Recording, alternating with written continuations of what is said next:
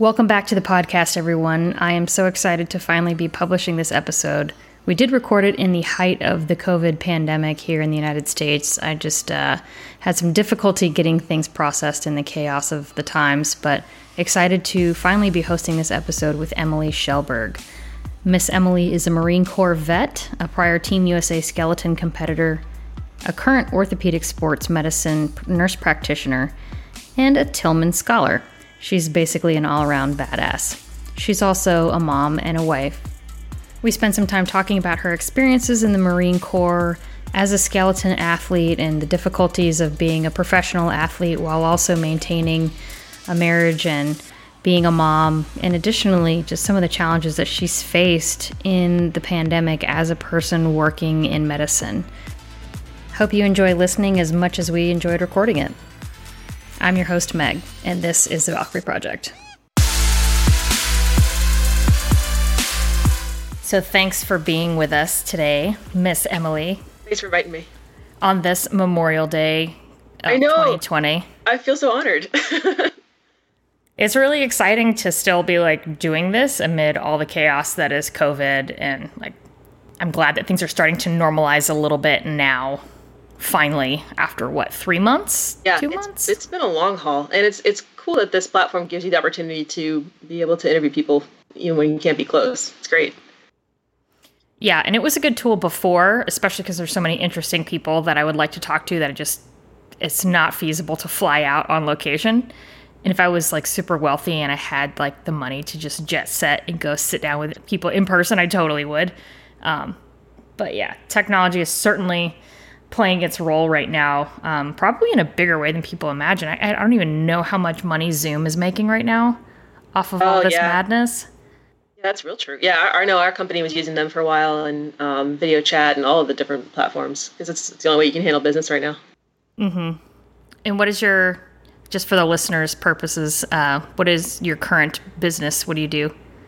So I'm employed by a hospital to be a nurse practitioner in orthopedics and sports medicine.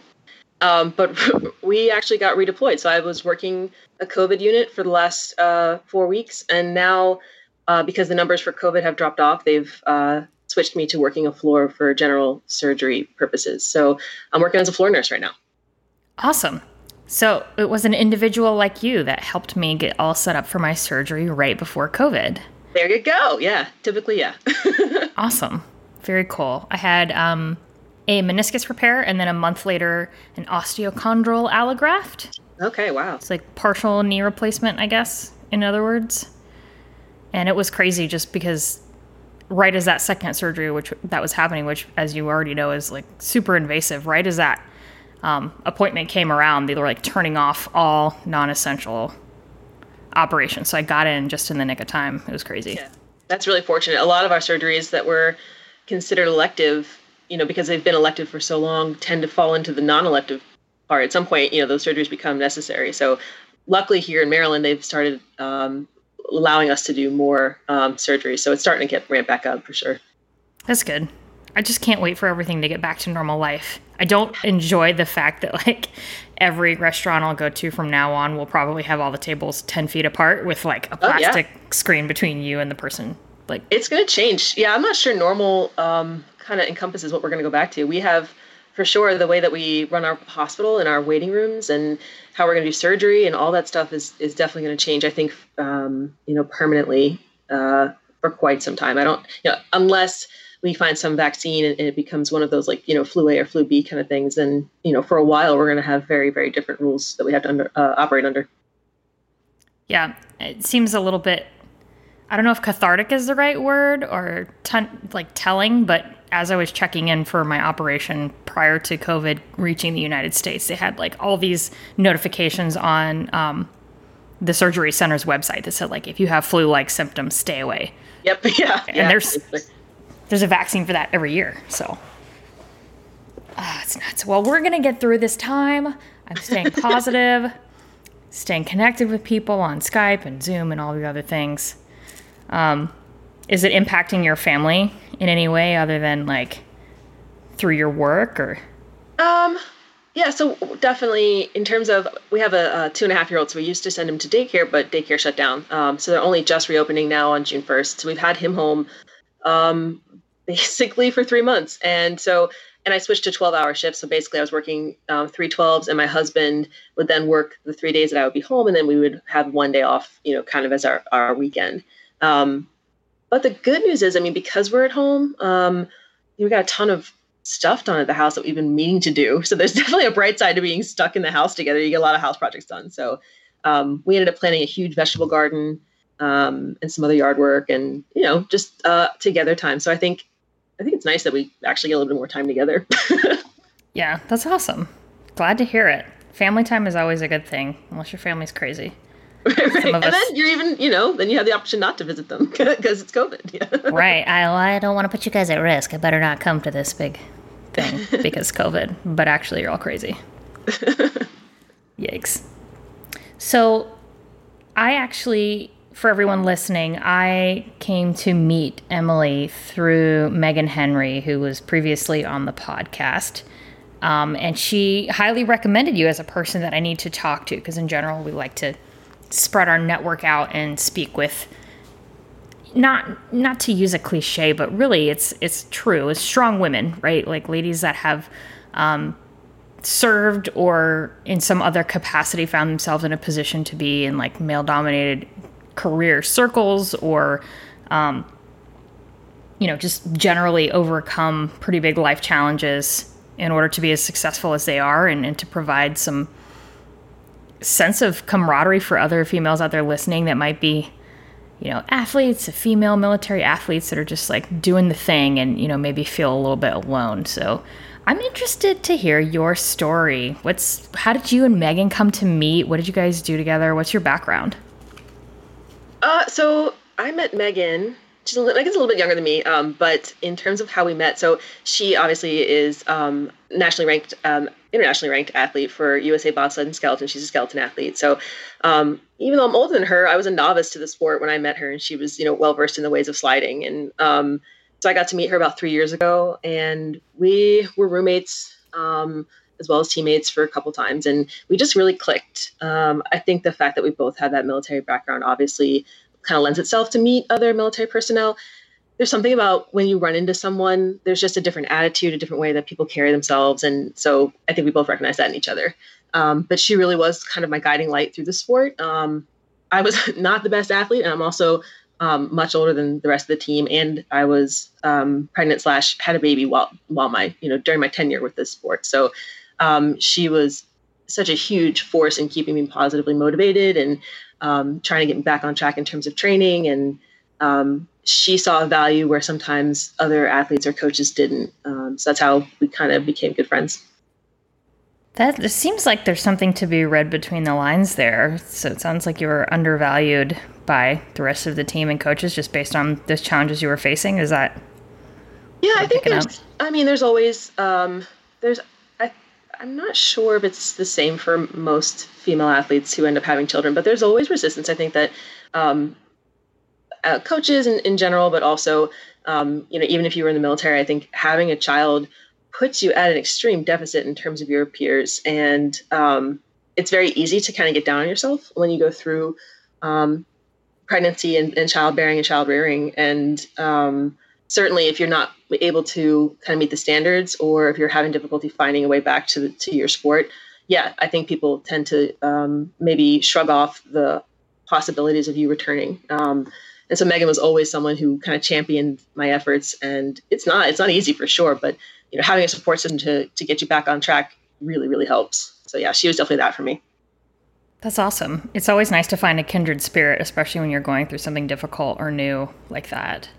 I wonder too if some of that response that you got, or some of the challenges that you face, were like that difficulty was amplified by the fact that there seems to still be this completely inexplicable mystery around like pregnant female athletes or women who have just had babies. Like, it's the year 2020. How do we not have, just in the industry of fitness overall and sport and competition, have more of a foundational system or practice for, you've had a baby. This is how I get you through that pregnancy and maintaining your fitness to the extent that's safe for you and the baby. But afterward now, transition you back to that. Because, I mean, obviously, you know, as a woman, you have to be the one to carry the baby. But certainly, you know, male athletes have kids and can come back. Like, why can't we make this thing work?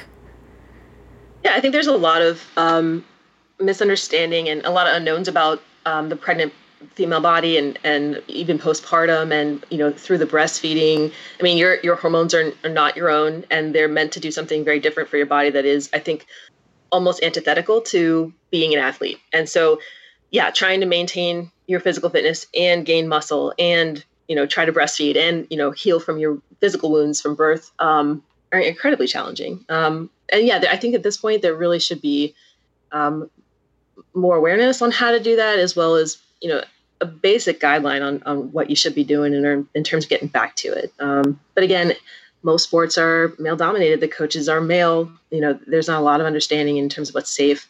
I think usually male coaches tend to side on the air of caution, and they want you to be slower in terms of coming back. And yeah, I don't think they're very educated on how to get an athlete back to where they belong. But certainly, you know, it's not impossible, obviously. Having the support of your staff, even if they don't understand, goes a long way in terms of allowing you to get back to where you belong. The irony was that if anybody knew how to do that, it's going to be you, right? So you know more about how you feel and how to get back to that with the appropriate guidance from your midwife or from your OBGYN or, you know, other people who have gone through it. So I was lucky because I'm already a healthcare practitioner, so I kind of knew a little more about it.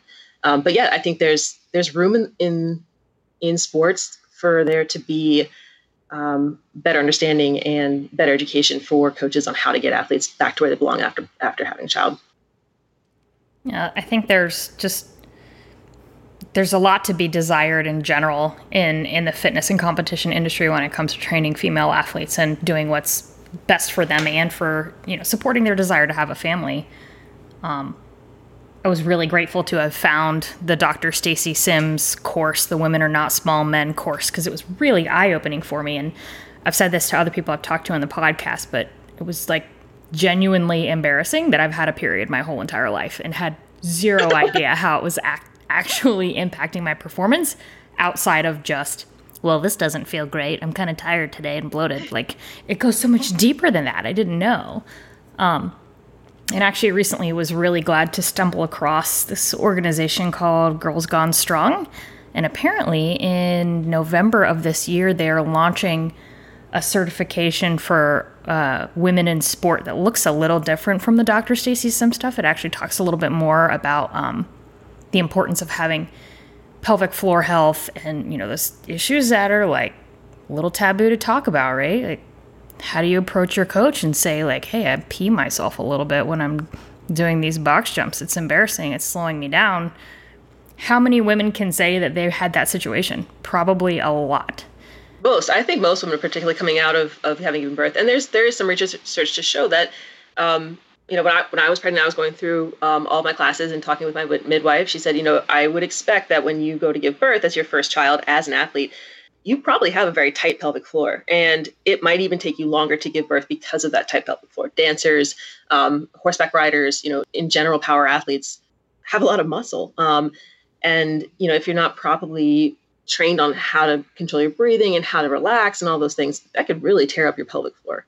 And I think a lot of women, even postpartum women, aren't even talking to their doctors about it. And they're not even aware of the fact that we have physical therapists that can help you, you know, develop those muscles and retrain those muscles. And it might be even a year or two after your pregnancy, and you're like, you know, why does my abdomen hurt when I do this? Or why am I feel like I'm always stretching my psoas, whatever it might be, from, you know, diastasis recti to pelvic floor insufficiency. There's tons of issues that just don't ever get addressed. Yeah, I'm certainly excited to be, you know, championing Girls Gone Strong a little bit, because they've already done some really good stuff in their pre and postnatal certification. This is actually the first organization I found that actually is doing a women's specific certification that actually gives you the continuing education credits as like a personal trainer through like NSCA and NASM. Like, that's needed. It's the year 2020. Thanks. Like, yeah, let's act like we're training female athletes, because we are. I could just go on forever about the frustrations in that department. Like it was staggering for me to learn the lack of clinical trials for female athletes. Period. Yeah. I mean, we're not. I mean, all of science is based off of the 20-something male. All of our research is based off of that. The 20-something white male, typically. And yeah, I think there's tons of holes in our research. Everything from cardiovascular medication to postpartum training that we just, as a whole, as society, in the scientific fields, really don't address. That's great that they have a program that can really talk about that. And I think it's essential for women to understand. That, again, like you said, we're not small men. There's a lot going on with our hormones that change and affect the way that you can build muscle, become flexible, strains and injuries. So that's great. Yeah, I'm really looking forward to getting that certification done, and I'm sure I'll have like 10 more topics to geek out about on the podcast once that's complete. So stay tuned, everyone. I'll be listening. Excellent. So I'm curious, how did you actually get into the sport of skeleton? I actually saw I feel like my Facebook algorithms are stalking me, or maybe I don't want to say her name because she can hear, but she starts with A, and she lives in my kitchen, and she's like my husband's favorite, but I can't stand her because I think she's spying on me. But I started reading up about Megan and about skeleton and, researching a little, and I came across this cool page that was like, basically it's a reality show. It's like tryouts for the Olympic team. Yeah, the next Olympic hopeful, right. I was like, that's pretty cool. So did you go a route like that, or did you just happen to make some acquaintances, and what did it look like? Yeah, it was actually really quite random. So to your topic, the next Olympic hopeful kind of started after I got involved, but essentially there was an ad on Facebook for USA Bobsled and Skeleton Federation was holding combines across the country. And it was honestly on a lark. A friend of mine, big old beefy dude, said, I'm going to go head down to Hagerstown and I'm going to try out for this team and see what it's about. And, he wanted to be a bobsledder. And I was like, okay, I'll go with you. And so I signed up and trained. And then a couple weeks before it, he was like, oh, I was joking. I'm not doing that. Oh my gosh. Yeah, man. So he threw me under the bus. So I was on my own. So I showed up to the combine. I did, well. I didn't hit the actual cutoff to be invited to the driving school. So I went to the coach and said, hey, I'm going to go to Ohio because I know I can I've hit the score before, training on my own. And I was just going to go to a different combine. He's like, no, don't do that. He's like, we want you on the team. We want you to come try out. Like, please, like, don't waste your time. And I was like, sweet. So ironically, I got invited there, and then I didn't hear from them forever. And I've been talking to another girl who had gone through the program at my combine, and she had also been invited, and she was, getting more information, et cetera, and was getting emails. So I finally called the head coach, and I was like, hey, like, why haven't I been contacted? And he was like, well, I don't know if you know this, but you're 30. And I was like, no, I'm very aware that I'm 30 years old. Newsflash. Newsflash. You're 30 years old. I'm 30. So it was a tense conversation for about 15 minutes for me to kind of convince him that I was still worthy of trying out for the team, even though I was 30 years old. So there's definitely a bias. And I understand it. Obviously, if they're going to put some effort and time and attention into you, they want someone who's, young and has time to be able to do a couple quads, or rather, enough time to develop. So regardless, I convinced him, and I got to go up and really live the dream for a good 3.5 years. So I got very fortunate. Gosh, it's so frustrating, man. Like, it's okay. I'm 34, so like, do I have one foot in the coffin now? Like, holy smokes! Like, I mean, my body's partly only probably falling apart because of military service and like just trying way too hard to be a world-class CrossFitter for way too long, and that's just that dream boat has sailed since forever ago. But like, yeah. There's always that. My life's not over. Your life's not over. You know what I mean? Like, it sucks. We're still valuable, and I think there's also this. There is obviously, I mean, as a competitive athlete, there's a fine line between, what we do to our bodies to be able to compete in a sport and learn a specific skill. And those aren't necessarily the healthiest options, right? So if I'm going to learn to do this one thing very well, my body is not meant to do this one thing very well over and over again, right? And that's, I think, to your point, right? If we understand as younger humans how the female body works, maybe by the time we are 34, we're not falling apart. We're not having busted knees and whatnot. So yes, I think that's a really beneficial dream to have for future young ladies of America, that, their coaches in high school even understand what it means to train a female, or, add to the fact that it's not just, a difference in sex hormones and whatnot, but a teenage girl is a very different looking animal than a teenage boy, and there are different challenges there to overcome, certainly. But yeah, like, here, have a healthy dose of ageism in conjunction with sexism. Like, that's just, man, that sucks. And I think that was, the cool thing was that the Marine Corps kind of prepared me for things like that. So I didn't really, I've learned to not take, you don't take no for an answer. If there's no logical reason why you shouldn't be doing something, then no is not the right answer. If they can't give you a good explanation for the no, keep asking. Because the only answer worse than no is no again. And you're not going to lose out by pushing, and if it's something that your heart desires and you want to go for it, keep doing it. Just keep pushing. Dude, so I always ask people at the end of the podcast for some advice for our female military athletes, but you basically just have verbalized what I came to find as my mantra in detachment command times. Like, the answer is yes until someone can tell you it doesn't make sense or it's illegal. There is a way. Make it happen. Yeah. And if the recruiter tells you that you need an out-of-year group waiver because you're too old, call the sergeant major at the bottom of the MILPER message, because he'll probably take your packet, because they're always looking for people. Like, our ability to enlist people in the military is atrocious right now, and you will find a way. If you want in and that's what you want, you're going to find a way. No one's going to tell you no for enlistment. I think we need people in our ranks. Dude, I could not agree more. And I think too, like, there's a lot that plays into that, right? Like, you're raised a certain way. You're raised to expect certain things.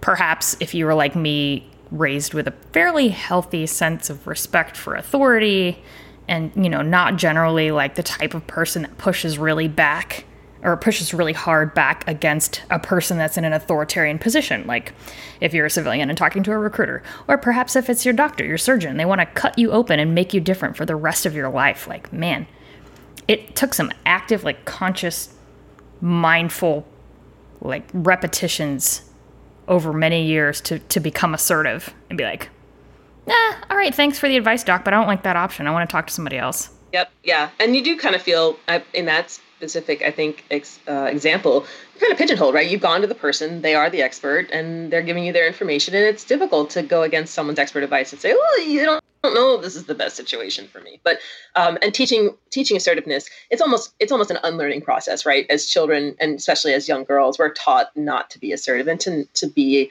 submissive and to take no as the answer. And again, I think ironically, the Marine Corps was really, really influential in teaching me to be my own person, stand on my own feet, stick up for myself, that kind of thing. Even if it's hard getting in, once you're in, the military teaches you great skills. Yes, man. I owe the Army so much gratitude for that. And it's always really inspiring, too, to meet the people that didn't have that struggle, and that just, like, women that are just naturally really assertive and just, wow. It's like you radiate some kind of, like, magical unicorn dust. How did you... No joke. That's impressive.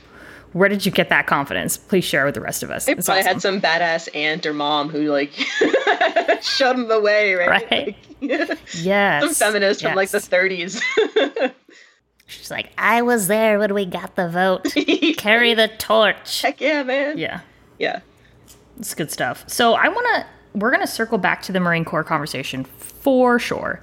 But I was curious to ask about, speaking a little bit more about authority figures and, you having to kind of push the coach to give you a chance. Like, what ended up happening with your career in skeleton? Like, were you able to compete for a while before you got pregnant and had the baby? Or like, how did that career path kind of shake out for you? Yeah. So when I first started, I went to driving school in 16/17. And, I was talking to the coach at the time, Don Haas, who, said, yeah, I think you've got potential. I think you need, everyone, the coaching staff, wants you to stay. And they invited a bunch of us from that cohort onto the team in terms of being a developmental athlete. I think it was called the Elite Developmental Program at that time. And, I went back to my husband. I knew I was 30/31. And we were kind of deciding, if this was going to be a real thing where I need to focus on this for the next 4, to 8 years, where in there does a child fit in? Because, we had been married, Matt and I had been married for 5 years at that point, and we always knew we wanted to have a kid, and were we willing to wait 8 years for that to happen and be pregnant at 40, and the risks that come with being older when you're pregnant, and it was kind of a pull the trigger or don't. So we gave ourselves 2 months to try, and we got pregnant. And I went to driving school from January, which means you're on the ice, you're learning how to slide. And I went from January to March for my entire first trimester. Until, I finally went to my midwife, and she's like, look, you're starting, the baby's outside of your pelvic, protection at this point. Like, you got to cut it down from lying on your belly. And so that's when I had to go to the coach and coaching staff and essentially say, hey, I'm pregnant. I can't continue to train. So at that point, things really could have been over if I hadn't kept pushing. I think the coaching staff essentially wrote me off at that point, realizing, hey, I should probably not come back. And so all through that summer, it was quite difficult to gain the attention of and, get on the distro list for emails and get into some of the training camps in the summertime, because I was flat out denied from those. Despite my persistence, I missed a lot of summer camp training, which was a total bummer for me, because I really was, I wanted to be there, and I just couldn't figure out which avenue to push and who to talk to and how to make that happen. And, I was also pregnant, and that's still very difficult to figure out how to train while you got a baby that you're growing. So, basically kind of trained on my own through that summer while pregnant, gave birth to my son August in September. I know it's funny. And, it was like, hey, I'm looking to come back in the wintertime, even though I wasn't able to do your summer programming, training, whatever. So I started training again that following January, 3 months postpartum. August, right? September. Yeah. And that was miserable, I got to say. Again, it's, coaches have a certain perspective about pregnant and postpartum women, and I was breastfeeding, and I was definitely hormonal, and I'm sure there were tinges of, depression and anxiety, which I think a lot of women suffer from after having a kid. But also when the thing that kind of defines who they are, and for me that was athleticism, is it feels insurmountable. It feels like you can't get back to who you were. So I struggled a lot through that season, the first 3 months of 2018. I had to breastfeed in between sessions. I was like leaking milk while trying to train. I would come home and spend 4 or 5 hours trying to figure out my sled while my baby slept. And then, in between I'd be breastfeeding, and it was a hot mess, honestly. So yeah, it's a matter of continuing to just push yourself in positions where you just don't want to be. And again, luckily, because the Marine Corps taught me how to be uncomfortable. That was the only way I could kind of suffer through it. That and my husband kept on just, telling me, you can't give up now. There's no way you can give up now. Like, you got to keep moving. And if he wasn't there to take care of August while I trained, it would not have happened. So even that, the following summer, I still had difficulty getting the attention of the coaches and trying to get into the camps, and routinely had difficulty getting emails and trying to get back on the stick. So I'd have to say my entire skeleton career has really been a constant battle to keep moving forward, which is why even if I'm, the fact that I'm on the team right now, I still got to compete. At the very end of my career, I still got to race for Team USA, which I'm immensely proud of. I don't think that many women in that situation, with the attitude of the staff that was at the time, could have gotten that far. So that's one kind of feather in my cap that I can look back on and say, I made it through that very difficult time. But yeah, so my career was bumpy. But just like anything, if it's worth doing and you push yourself, then you will be rewarded for sure. I mean, just, go ahead and tell us all how to live, Emily, after being on Team USA and being a nurse and in the Marine Corps. I'm pretty sure there is no thing that you can set your mind to that is not accomplishable. It's just, man, those are all three very, I would think, highly, highly difficult, but very rewarding, very trying things, but very rewarding. And it's interesting too, when you mentioned that your husband said you can't give up now.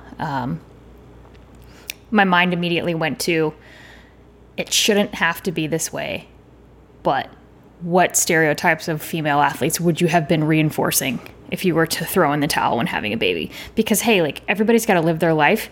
And there are plenty of women that walk away from their career, sometimes forever, after having a kid. And, like, bravo for living your life and make your choice. And I support your choice no matter what it is, because it's your life. But there is that stigma. Like, after you've had a baby, you're, you know, in mommy mode. And, you know, the whole rest of your life revolves around this child. And I don't think that's the case for everyone. And I think we really sell a lot of women short when we make that assumption. Like, some of the strongest people I know are like women that have had kids but continue to live their own life. And why is that important? Not only for reasons like self-care and, you know, self-actualization and all those things that are amazing about being human beings, but setting an example for your kids of, you know, what it means to live a full life. Yeah. And even though August wasn't, you know, obviously he's not aware of what I went through or how that part of his life went down. We've got, you know, videos and stories. And I think, too, the other influences that kind of color that stigma include, you know, members of the coaching staff. And certainly I'm sure, you know, other people who are watching who believe that it isn't right for me to be out there doing that when I have a child at home. Right. So their perception is that. And it's none of your damn business. And I won't apologize for swearing on my own podcast, but it's none of your fucking business. Sorry. Yeah, I think. And you know, it's so long as it's a mutually accepted goal. Right. So I have my husband to support, you know, and there were plenty of times where I got asked, you know, oh, where's August? Well, he's with his dad. He's with his dad for the 3 hours that we're going to train. It's going to be okay. There's a second parent here. Exactly. It's not like he's abandoned on the road. Like, he'll be fine. So I have this disease where I visualize literally everything people say. And I just pictured like a baby in a laundry basket on the side of the highway. Just like, well, clearly if you're not carrying your baby on your hip, that's what you do with them. Like, it must be, right? So that, you know, and it was definitely, and most people aren't very verbal about it. You know, it's more of like an attitude, and it's more of a subliminal thing. And so almost passive aggressive at times. And thank God I had the teammates that I did, because many of the male teammates, I had teammates that would help watch August. You know, like I would go to the gym and I had to do a workout, or if there were times where I was helping to pay for my fees by working for the track, doing, you know, passenger rides, whatever. And so other teammates would watch August while I did that. And it was almost like a net loss, because I was paying for the childcare while also working off the money to be an athlete. So, but again, these are the choices you make when you have a goal in mind, and you just don't give up, right? You gotta get it. And August is great. I mean, he's certainly not worse for wear for having gone through that. So I love that name. That's awesome. He's gonna grow up and have those stories too. You know, that'll be a cool thing to share with mom. Like, how many people can say, like, my mom did those cool things? Like, yeah. My mom is basically Sarah Connor. What did your mom do? I don't know. She's pretty cool, man. That's awesome. So, man, there's so many like golden nuggets. I feel like we could talk for hours and hours, and I'm going to try not to keep you all night because I know you got a life. But there's a couple things that you touched on that, you know, really just rung pretty true for me, or are topics that, you know, I think people can certainly benefit from cracking open a little bit further. You mentioned an identity crisis as an athlete, right? Being like, so, I guess, not having the compulsion, but really just the drive to continue to like fit in that identity construct that you had for yourself after such a significant life change as having a baby. We discussed this in one and maybe both podcasts with Mark England of Procabulary, but essentially if you listen to the podcast, he works in helping people change their inner narrative to be more productive. And, you know, a lot of what we talked about was identity and how devastating it is when you can't maintain that identity, especially if that identity is no longer conducive. And I'm not saying that was necessarily the case with you, but it can be a difficult thing, right? When you see yourself a certain way. I had the same issue years ago, like constantly trying to be this pro CrossFit athlete on active duty as a lieutenant, which is out of my mind thinking that was going to be a thing. Or, you know, he mentioned in the podcast we discussed, he was a really talented martial artist and just continued to destroy his knees and wanted to keep fighting. Like, it broke him. It broke his whole entire life when he couldn't fight anymore. So he had to find something else.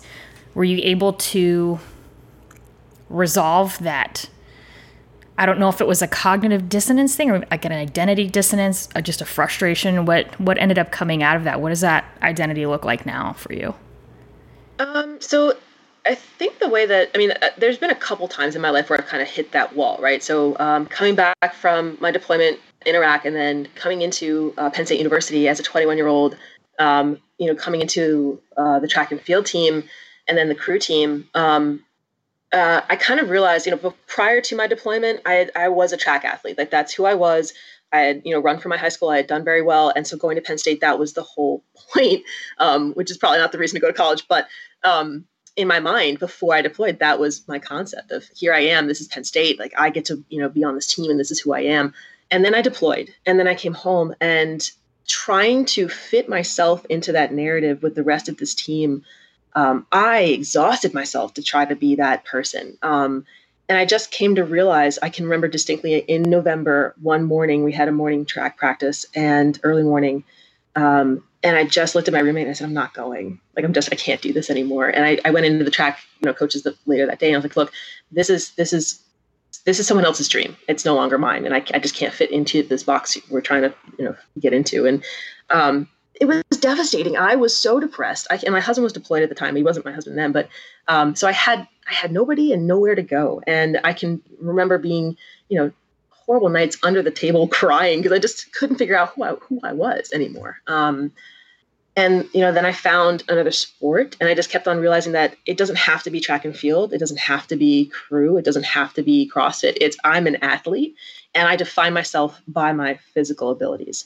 And it's actually more fun that way because then that way you're not trying to be the best at one sport, which is incredibly difficult and the odds are against you, but you are trying to learn something new and trying to push your body and see what your body can do in all these different outlets. So from there, it was, that was the door for CrossFit, which was great. And then in CrossFit, I found skeleton. And that was, for me, it was just another way to try to see what else my body's, physically able to do. It's fun to see how athleticism and fitness becomes this game of chutes and ladders. Like what next niche can I find? Yeah. It's awesome. And I can certainly relate. Like I'll have to apologize formally to the listeners for probably telling the same story I've told before, but it fits well in this conversation. So why not? I'll never forget being at the unit one time. They had this sports psychologist and like mental performance coach come talk to the group. We were students at the time.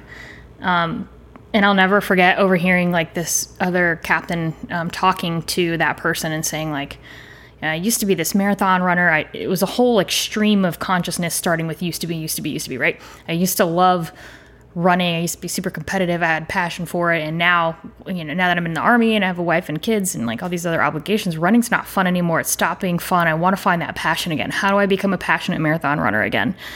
And the coach said to him, it sounds like you're just really fixated on this whole marathon runner identity. And, maybe you should just cut yourself some slack and find something else that you love that makes sense. And it was like, oh my God. I had gotten hit by a car because that was right around the time that just the CrossFit competition was no longer feasible for me. I was getting injured. I didn't have the time. I never had enough sleep anyway. I had been at that point sleep deprived for like a solid 7 years straight since day one of raising my right hand. Like it wasn't feasible. And it felt like I had this immense sense of gratitude wash over me that was like, I have permission to do something else. And I was the only one that was keeping me stuck. Like, it was really powerful. It's a huge realization that when you realize you're the one keeping yourself from fun. Yeah. It's like, oh, damn, it's not something outside, it's not external. If it's not fun anymore, what the hell are you doing it for? And my dad, I always relate to him when I think of this because he's an incredible cook. He's always been an incredible cook. He loves cooking. And all through, his 30s and 40s, friends of him would be like, hey, you got to open up a restaurant. You got to open a restaurant. Like, you'd be really good as a restaurateur. Like, you would. And he's like, the second it becomes a profession is the second it's not fun anymore. If someone is paying you to do what you love, it becomes a job, right? And you run the risk of losing your desire to do that thing when you're forced to do it. And For me, I know that being an athlete, the cool thing was that going into skeleton, it was a win-win situation. Even if I never made it onto a team, even if I never got the experiences that I did, even if it was just for 1 year, I had already accomplished the things that I wanted to accomplish in terms of my athleticism. And this was just one more cool thing I got to do. And so I knew going in, and believe me, it wasn't a cakewalk the whole way, but to get to the point where I could say, yep, I competed for Team USA. I wore USA on my chest, and that's what I wanted. You knew you were going to go through misery, and luckily it was a sport that I don't have to ever do again. So I don't have to make myself miserable over it. Right. It's such a niche sport. It was something I could do and then walk away from. And, I would encourage people to define themselves as an athlete versus XYER. Right. So, lacrosse player, whatever, find what it is about athleticism that makes you happy and continue to pursue that. I think that rings true for a couple other things, and I'm just gonna, I'm gonna pocket that for the Marine Corps conversation for just a minute. But I want to touch on this other thing. Utterly, completely agree with everything out of your mouth, by the way.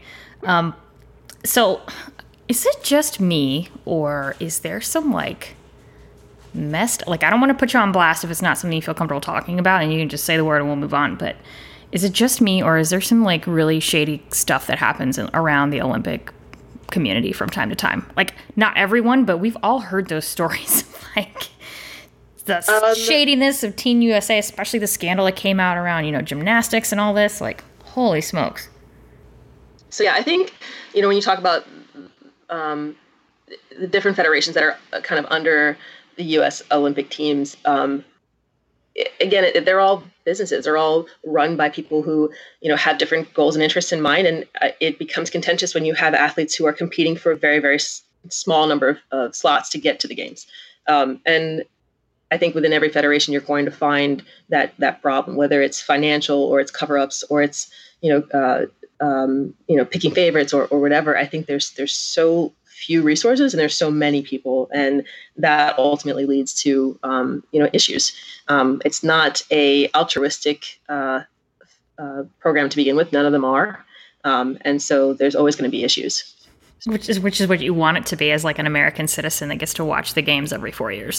Yeah, and that's what you think growing up when you see your Olympic heroes. You imagine that it really is this kind of Americana spirit, and it's not. It's a business. It's for sure business. And maybe I'm just naive, probably, but I didn't realize that Olympic athletes have to pay to compete or pay to be an athlete. Yeah. Because it seems like you would think there's this entity that is, kind of like being a collegiate athlete or a high school athlete.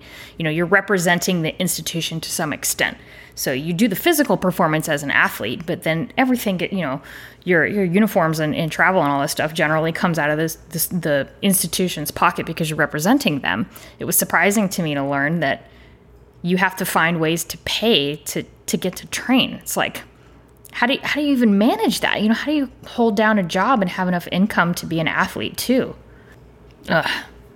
We should do something about this, listeners. Write your Congress people. There needs to be a congressional fund for, because if you think about it, in terms of considering how a thing can be service, for example, military service, you get paid to put on the uniform, but you got USA on your chest. You're still representing the higher organization. You would think that with all the financial resources that the government has, whether that's being spent well or being wildly mismanaged, you can argue politics either way, I guess. It just seems like that should be funded through them. But anyway, I can't imagine how hard that must be. I doubt it, though. I mean, in terms of finances, like you said, I mean, at least when you're in the military and you're wearing that USA on your chest, you are as equal as the person next to you, and you're fighting for the same cause. And that is not the case in sports, right? It's as much as you love your teammate, you want to beat your teammate. You want to get to be the number one. And I don't know if that's the same with the girls in the soccer team, whatever, but it's definitely not the same camaraderie that you would expect. And the coaches don't treat you the same. It's not like you have a captain or a CO that's treating their unit equally. It's who's gonna get the gold so I can take them and certainly the games honestly. are packaged as like this unifying thing, right?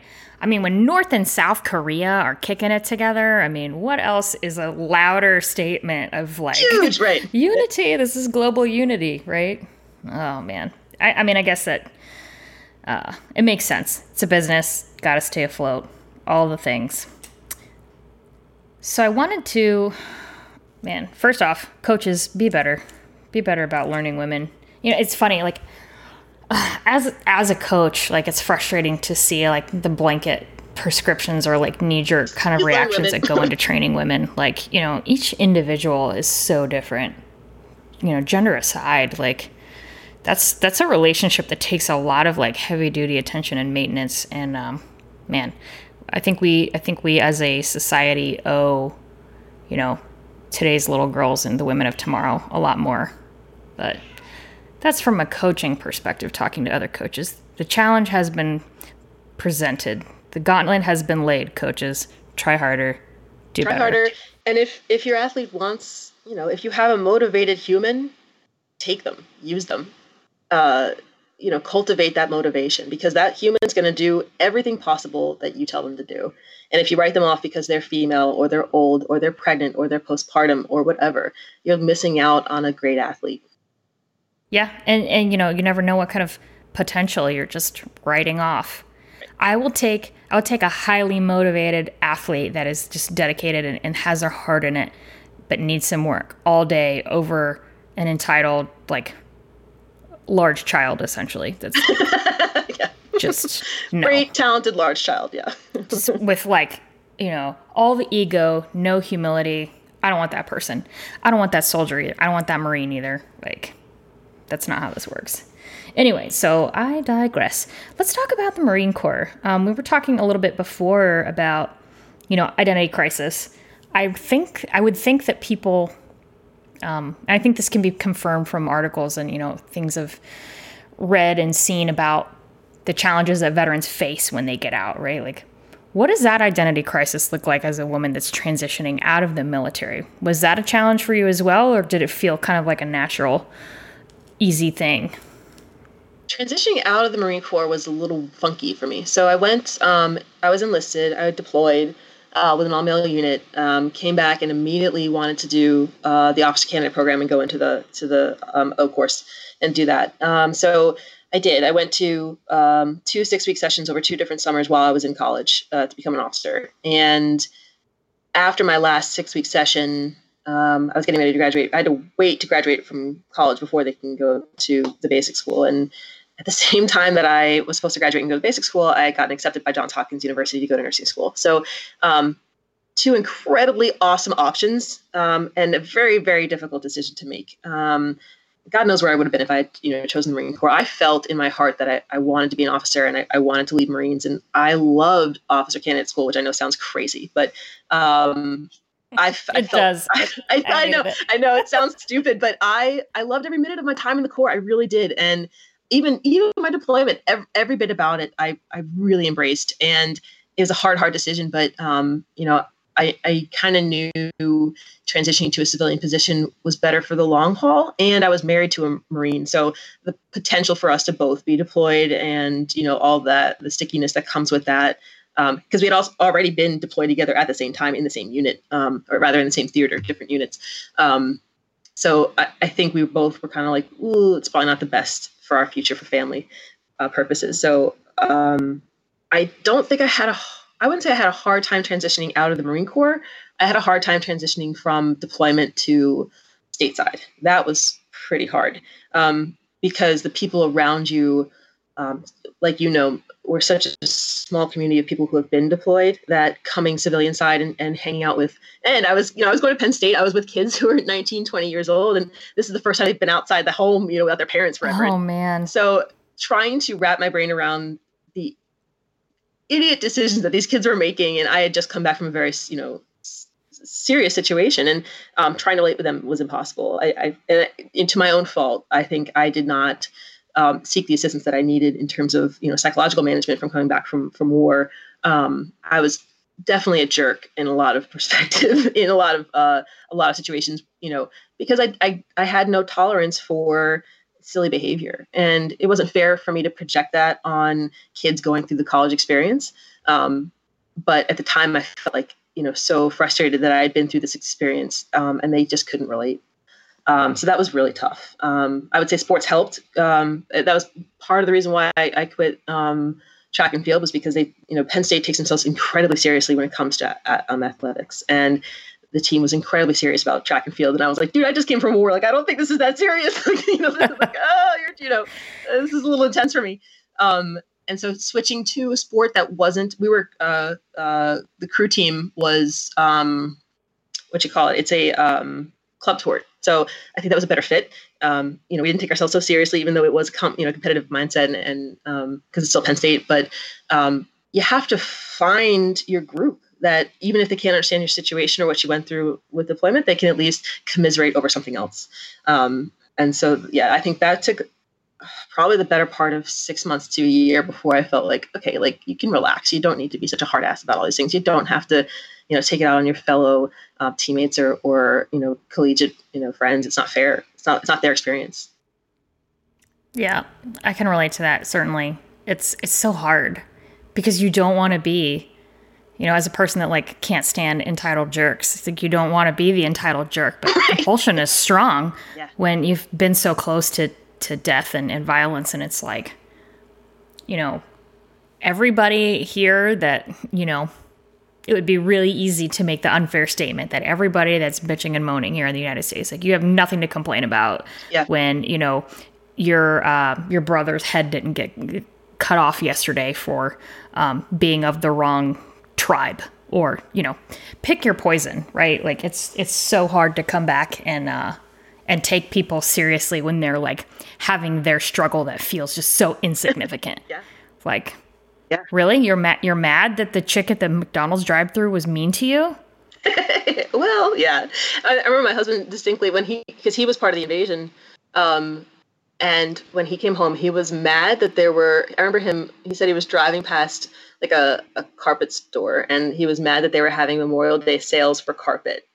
Because he was like, that's not what Memorial Day is about. And it's like, well, for most of America, that is what it's about, right? And it's, you can't project your experiences and your frustrations and your anger on other people. And, part of the reason why you went, overseas and you fought for your country was so that we can have carpet sales on Memorial Day. So, you just can't.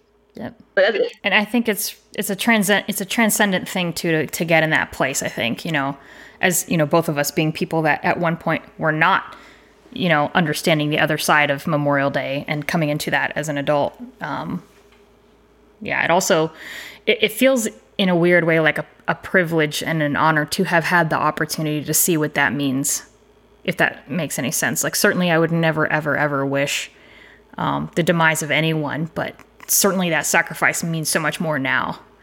And it kind of gives some real fabric to the awesome stuff in life. Like, it feels really good to come home and feel secure that your house is not going to get bombed tomorrow and you have electricity and running water. And it just kind of, it opens up this whole other world of perspective that I think, unfortunately, a lot of people don't really get to see. And, again, I wouldn't wish death or war on anyone, really. But it changes you on a pretty fundamental level. Yeah, your gratitude definitely, increases when you've lost something, for sure. And I think especially for people who are trying, my husband and I were just talking today, we kind of wish we could go to Arlington, but, we've got friends there. And the fact that we can't go today because it's only family members and, COVID, and it's a reminder, right, that our liberties and our freedoms don't come without a cost. And, it sucks we can't visit our friends right now, but again, it's just a reminder. It's a reminder that, they definitely fought for something, and we have to maintain, those liberties so that going forward, hopefully we won't have to go through something like that again.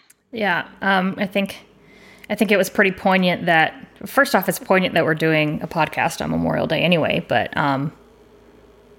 James Mattis came out with an opinion article. I don't remember which magazine it was published in, but basically it said, the best way you can celebrate is to defend and stand up for this experiment that is democracy. that's the ultimate honor we can pay the people that laid down their lives. Is participate. Be a person that makes that democracy work. It's still an experiment, you know? Or at least educate yourself. And I think there's definitely, I think people have a hesitancy to be involved in their local communities and state community, state government. But even if you have the trepidation, at least be aware, right? Read the articles, listen to the newscasts, turn on C-SPAN, see what's going on in your political sphere. And, eventually you will be motivated to do something about it if you're paying attention. So in either way, it doesn't matter what your persuasion is in terms of how you vote or who you champion, but if you're paying attention, you will want to be involved for sure. Yeah. And the fact that you get to be involved speaks to a level that so much of the rest of the world just doesn't Amen. have. Yeah. Mm-hmm. So many people don't have a voice. I'm curious, and I apologize if I didn't ask, or if you said it before and I missed it. What was your MOS? What did you do? So I trained in the Marine Corps as a designator is 4341, which is combat correspondent, or public affairs enlisted side. I don't even know if that exists anymore because I'm not even sure we do print journalism anymore. So I was trained as that. When I got out of MOS school, I immediately volunteered for deployment. So I got attached as an individual augmentee to an all-male unit in New Jersey that was, they were artillery, but they were being retrained as provisional military police. So I actually deployed with them in order to assist with any of the prisoners who might have been, sorry, I don't think the word prisoner is correct. I forget what the term was that we were using, but essentially any females that we came across in terms of having to. So this is like an unofficial CST thing. CST. What's that? Sorry. Civil support team, which essentially means we have, a direct action unit that needs a female to talk to females because of cultural barriers to getting information out of women and kids. Yeah. So the unit itself was provisional military police, and they were being split up to the different detainee facilities in the Anbar province. And the problem was because they were an all-male unit, if we had any females that came into the detainee facility, clearly they weren't allowed to converse with them. So it was me and a ragtag bunch of other females. I think there was 7 or 8 of us out of this entire unit of men. And the cool thing, it was a reserve unit, so most of the men were very comfortable with working with women because in their civilian life, they worked with women. That wasn't to say that they weren't perturbed at the idea of bringing females into their all-male artillery unit. Certainly there was a little bit of frustrations with that. What do you mean she gets her own bathroom? Yeah, more, and it was, it's sometimes surreal because you're like, dude, you work at, I know you on the civilian side, like you work with women. It's not that big of a change. Like you're going to be fine. And you're not operating as an artillery. So I'm not touching your weapons. Like it's fine. You're not, I'm not traipsing on your marineness. It's okay. Right. So that's how I got to deploy it. And the unit itself, like I said, they were broke up into these different facilities. And because I had a combat correspondent background, my commanding officer decided to attach me to basically run supply to these different units. So I was part of a convoy security operations team. So I got to be a turret gunner on a 7-ton, and I got to go to these different detainee facilities and interview our unit and publish stories and take pictures. And it was awesome. Awesome. It was great. It sounds like you got to see multiple aspects of the conflict that, aren't always accessible by everyone. Because sometimes if you end up with, at least from my experience, public affairs can kind of like pigeonhole you into certain opportunities only, depending on what the conflict looks like. But it sounds like you actually got to be close to what was happening and get a vantage point that probably was not very available to a lot of female Marines. Yeah. The cool thing was I got to go to various parts of the country instead of being, stuck on a base, which I think would have been a different experience altogether. And I think a lot of the other females I deployed with had very different experiences than I did. And I don't think that they enjoyed it as much as I did. The correspondence part of it, I basically was just an inter-unit correspondent. I didn't really send a whole lot to divids. A lot of what I did was just for our newspaper or we had a cruise book, basically a yearbook for deployment. So it was mostly in-house. The only public affairs officer that I really came across was Major Megan McClung, which is one of the few officer females who died in country, and she was killed in I believe it was an IED in her vehicle while we were there. So we ended up doing her honor flight. So no, I had a very, very different experience from public affairs in general. It was great. I think, having the opportunity to travel and see my whole unit in different aspects. Yeah, it was great, but it was certainly not what you would typically experience as a combat correspondent. Very cool. It sounds like you had some difficult things to process, though, when you came home. I think you said something before about, you wished that you had sought some support, perhaps counseling or, some form of counsel to kind of process your experiences. Was there, without, again, I don't want to overstep any, boundaries that you may have in terms of talking about certain topics, but, certainly there are other women out there listening that probably have been through some traumatic experience related to military service or otherwise, and, I definitely. I mean, I'm a big fan of talking about mental health. I think talking about mental health is the right thing to do. I think it's super healthy to talk about your emotions. I think it destigmatizes the concept that women are only emotional because it's not true. Oh my gosh, are you serious? You have emotions. Yeah. I'm not driven. My whole existence isn't driven by wanting to cry all the time. Crazy, right? Breaking news. So yeah, I think it was probably a little more difficult because as reservists, once you're demobilized, you got nobody. You're out, and I was, I not only did I demobilize, but I went back to my unit that never deployed. So I was with a bunch of Marines that didn't ever have the experience that I did, and I was separated from the guys that I had made great relationships with. And truly, I can honestly say I never saw any of them again. Unfortunately, I never went back to their ball. I never saw them, outside of the redeployment stuff, which I kind of lament because I think it's incredibly important to talk about your experiences and process with the people that you went through it with. Have you read the book Tribe by Sebastian Junger? Mm-mm. No. So that's one book I would definitely recommend. He talks about, he was a journalist that got deployed many times with military personnel and definitely has PTSD, talks openly about his PTSD, but he also talks about how Native American tribes process those experiences in a very different way than we do, and how it's incredibly important to their society that you do that. And I think they have a really great way of understanding that we don't necessarily have these mental health problems because we don't talk about them, but it's also because we've lost our sense of community. And if you don't have a tribe to talk about these things with, and your community is taken from you, it's more of a psychological and emotional assault. And it's harder for you to process doing it alone. The saving grace, again, my husband comes up a lot because he is my saving grace, but truly having someone that deployed at the same time that I did, who's gone through multiple deployments. His brother is, a veteran as well. We have our own little community that we can talk about those things with, and talking about PTSD openly helps. And it is recognizable. You do know the symptoms. You can see it in each other. And even when it came to things like, I had a terrible car accident not too long ago. I can't say that I got PTSD from that, but I can definitely say that some of the emotions that I had following that experience were incredibly similar to those that I had coming back from war. And I have a spouse that understands what that feels like. So yeah, certainly finding your support system, staying in contact with the people that you deployed with, stay part of the military community as much as you can, even once you get out, because they're a huge support system, and they're really only the people that are going to understand, what you've been through and how to process it. Mm-hmm. Yeah, I can completely relate to that. My husband also was active duty when I was, and it's kind of weird to be around the dinner table at Thanksgiving and, the flippant conversation of the war over there, and opinions are being lobbed off the table, and you're like, how can people that I love and respect this much just be so wildly short-sighted about what that actually looks like over there?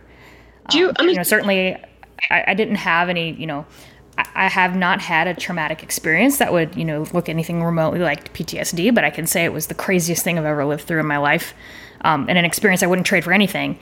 But man, to have people talk about the politics of the conflict, and just it's so strange to feel like people you're so close to are so far removed from something that you lived the whole time you were there, and I think we also, as a society, there's this humanistic pride in cracking problems open using things like logic. But the reality is we're still like a species of animal that, depending on your, I don't want to offend anybody out there that, is a faithful person, but like talking about specifically evolutionary traits, like there's no amount of technology or modern living that we will go through as human beings that can remove the need to have a community or the need to have people to talk to that understand what you're going through. I wholeheartly agree with that. That's never going anywhere. Nope. And unfortunately, our society is kind of bending in a way where we are more and more and more separated from each other. And this concept of, putting ourselves in a bubble where you can't understand me, you don't know what I've been through, this and that. We need to talk about it. We need to talk about, and it may not necessarily be the same experience, but we can understand the same emotions that we got from different experiences. I'm curious, did you ever find yourself after your deployment having or forming less opinions than before you deployed? Like you just could not, right? It's hard to, I became far less extreme in my thoughts because of those experiences, and hearing other people who haven't deployed be so ardent in their beliefs. It's definitely an eye opener. You realize, oh, maybe I don't know as much as I thought I did, or who is influencing the thoughts that I have? Is it right? Is it someone that I want influencing those thoughts, or what is my experience in relationship to those other opinions? So I don't know. I found myself being more quiet about my opinions unless asked, and far more interested in listening to what other people thought, and obviously kind of tapping into people who had even bigger experiences or more experiences than I did. It humbles you for sure. Yep, same. And it's funny too how the people who actually want to think critically about a particular question will ask you, the person that's been there, what was that like? The person that wants to continue re-greasing the wheel of their own cognitive biases that have constructed their perspective of the world that is probably skewed and educated by very biased news sources. Like, well, I know you were there, but I'm not going to ask because I'm married to my ideas. And that's certainly not the place we need to be in as a society. I feel like critical thinking is woefully underutilized as a tool for, what should be like the more evolutionary, like development aspect of human beings, right? Like if, compared to the Neanderthals, we actively practice critical thinking. We think about our thinking. In the year 2020, I'm sitting here talking to you and I can see your face over a screen. And, I just listened to a true crime podcast about how they discovered the origins of this person who had been murdered because they took apart the molecules in their bones to say, yep, this particular isotope is from the northeast of the United States. Yeah, whoa, right. Well, why can't we, with all of this, why can't we think critically? I say we as a whole body, right? Like Emily's a critical thinker, and I like to think I'm a critical thinker. And at least when I know I'm being biased and prejudiced, I can say, yeah, I'm totally biased against that. I shouldn't say anything because I know it's going to be just woefully unfair because I have my feelings about that thing and I'll just turn away from it. But as a whole society, and you can even see it with this COVID thing, the way devolving the way it has, how is it that we can't have a civil conversation about the juxtaposition of individual liberties versus collective, right? The government might actually be trying to protect you from a pandemic. Somewhere in the middle of the two poles is the truth, and we can't find it because the opinions are so loud. Yeah, I think too. It's both of those examples. The civilian having never really asked of the opinion of a veteran, as well as the COVID situation, kind of goes back to fear, right? So the veterans definitely need to be a little more vocal and a little more open to talking to their civilian cohort as much as they can if they can get to that spot. I know for me that was very hard, and I needed my veterans around me to help me get there. But also the fear, the problem is that we don't have a very good understanding about this novel virus. And so we must rely on the government. We must rely on, other medical communities to try to lead us through it. And we have to find some common ground of our civil liberties and that fear. And it's not an easy road to go down, but this screaming match isn't going to make it any better. It's not working that way. Yeah. Yeah. And the funny thing is, everyone demands protection. It's a right. The government should protect me from these things. But everyone also demands freedom. And the ultimate irony there is that they are, to some extent, mutually exclusive. I can't protect you if I can't impose rules to facilitate that protection. Yeah. And I think a lot of people's arguments, I mean, as a nurse, right? As a nurse who's actually worked with COVID patients, it's terrifying. I was terrified to be redeployed in that situation. One, I've never been a floor nurse, so the concept of being a floor nurse at first is terrifying. I don't know if any of you are going through nursing school, but I get it. It's scary. And I went what's called a direct entry. So I went straight to nurse practitioner, having never worked bedside. So that was terrifying. But then doing it while fully dressed in PPE, having difficulty breathing through my N95, and scared to death that I was going to bring this home, to my family, and watching people that I cared for die. Of course, in those situations, I think to myself, God, I hope that we keep the government shut down. I hope that we don't, get into a position where people are all over the place getting it. And this is the situation we end up with. But I can also see the argument of, how can you let these big box stores be open and people are crowding these big box stores when the mom and pop shops, who depend on their daily existence to keep their household running can't. And so there needs to be a conversation about that. How can we keep these businesses running fairly? And I don't know the answer. I can tell you I'm just as terrified about having to work with COVID patients again and helping them survive such an ordeal. But I also fear for the people whose businesses are going under and they'll never recover. Yep. And man, I feel like you have some kind of psychic plug into my brains right now. That's exactly what I was thinking. Is there, that the right answer is unknowable. And whatever we do, we're not going to get there probably because we're human beings and we're innately flawed.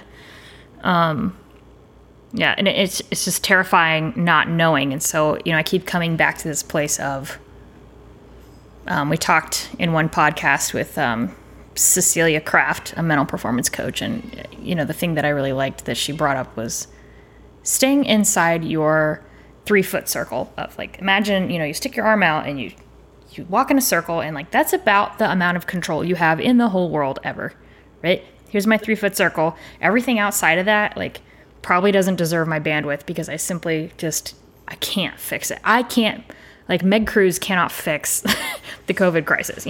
What can I do? I can shop at a small business. I can try and, follow the rules that have been imposed by the people that are theoretically in a position of trying to protect me. I can still keep doing my job and creating as many opportunities with the small amount of resources I have for other people. And that's it. And sometimes that just has to be enough. Yep. Yeah, I agree. Yeah. There's only so much I can do. And it's the same thing. Every healthcare, provider knows that there's only so much you can control, and what's out of your control, although it's hard to let go, you have to maintain some sort of mental stability, right? Every one of us, the more you cogitate on things you can't control, the worse off it's going to be for you. And trying to live through a pandemic, we're all in that position, right? And you're so right. What's in my 3 feet? What can I handle? Stay there. And if sources compel you to move beyond that, educate yourself as much as you can before you make a step. Yeah. Couldn't agree more. I really do hope for everyone's sake that I think the biggest thing that scares me, in addition to just the shattering of the economy and so many people out of work, I think the big thing that scares me most really is we've got a bit of a mental health crisis in the United States anyway. What is it going to do to people if they have to send their children back to a school where they're not allowed to share toys or play in close physical proximity to other kids? What is that doing to adults right now? We just had that conversation because August goes back to daycare on the 1st, and the rules that they put in place in order to keep ostensibly the community safe. If I were a 2-year-old and you required me to come into a building and my mom left me at the front door and a masked human took me back to a room where I had to sit in a certain position, and all the comforts that were in that room, including pillows and blankets and stuffed animals and whatnot, were taken from me, and the concept of sitting at a family-like style lunch was removed. I mean, yeah, I worry for my kid. I absolutely worry for my kid and what that situation is going to be like. But I also know keeping him home with just his parents is not healthy either. I think he did very well in daycare, and whatever your choices are with how you raise your child, I think is a very personal decision. But I know he blossomed so much by being around other kids. And so I want that for him. And I think it's important. but yeah, I definitely worry about that. I think it's not just for the kids, but you're right. Like being alone as adult, and none of us have been able to hug more than our family members. And God forbid if you don't get to hug anybody. I mean, that does something to someone, like if you can't have human connection, that's real hard on the psyche. Yeah. I would think even more so for those that are redeploying and are being told quarantine for 3 weeks. It's tough. It's just so tough. It's hard. But the good news is we're very resilient creatures, human beings. So, I feel like it's one of those situations where we're going to get through it because we have to. It kind of, like, I had this thought earlier. I was thinking back to times when, we had missions to accomplish with really short time and really short resources. And I just imagined, okay, 2 scenarios. First one being, you have 6 months to build a house, and you have $300,000, and you have a plot of land, and you have contractors and crew. Okay, that's doable. I feel like the modern military in the U.S. is in a position of, you have 14 hours to build a house. You have no contractors, no supplies. Figure it out. Yeah. And the only reason you have to is because you're legally obligated, and also I'm still giving you a paycheck. Build the house. It's like, you know what? The foundation will probably be rickety. It'll have leaks. It might not have running water or power, but it's going to be a house because I have to. You have to. Yep. Yeah. We're in that position right now. We have to keep going. And I think it feels so alien, partly because, our generation outside of conflicts in Iraq and Afghanistan have been going on for more than 20 years. Like, we did not grow up in the age of World War II and the Great Depression. And, you don't know what it's like to go without. Yeah. Pick your, travesty of human existence. But we'll get through it because we have to, right? And we always do. Ironically, I think that the example that you give is essentially what all healthcare providers are going through right now, right? You're told that you need to provide the best care possible for the sickest of people without knowing how to do that. Also, you don't have enough PPE, or you don't have enough manpower, or, whatever, pick your poison. What don't you have at your specific hospital on your specific floor? So there's a lot of interplay and cross commiseration, I think, with especially those who were forward deployed early on in wars where we just didn't have what we needed.